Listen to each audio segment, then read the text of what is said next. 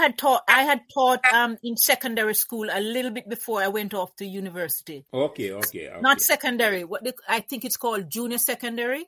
Yes. Yeah, I taught at Tarrant Junior Secondary, and I taught the older kids too. So I was not all that, say, new to say fourth or fifth form. I think back in the day that they went up to maybe grade 10. Yeah, the junior secondary school went up to grade 10, where they took the junior secondary school. So I taught the older kids at junior secondary school. Yeah, they took an exam because I was not intimidated. Okay, I got you. Okay, you had experience before teaching older kids. I did.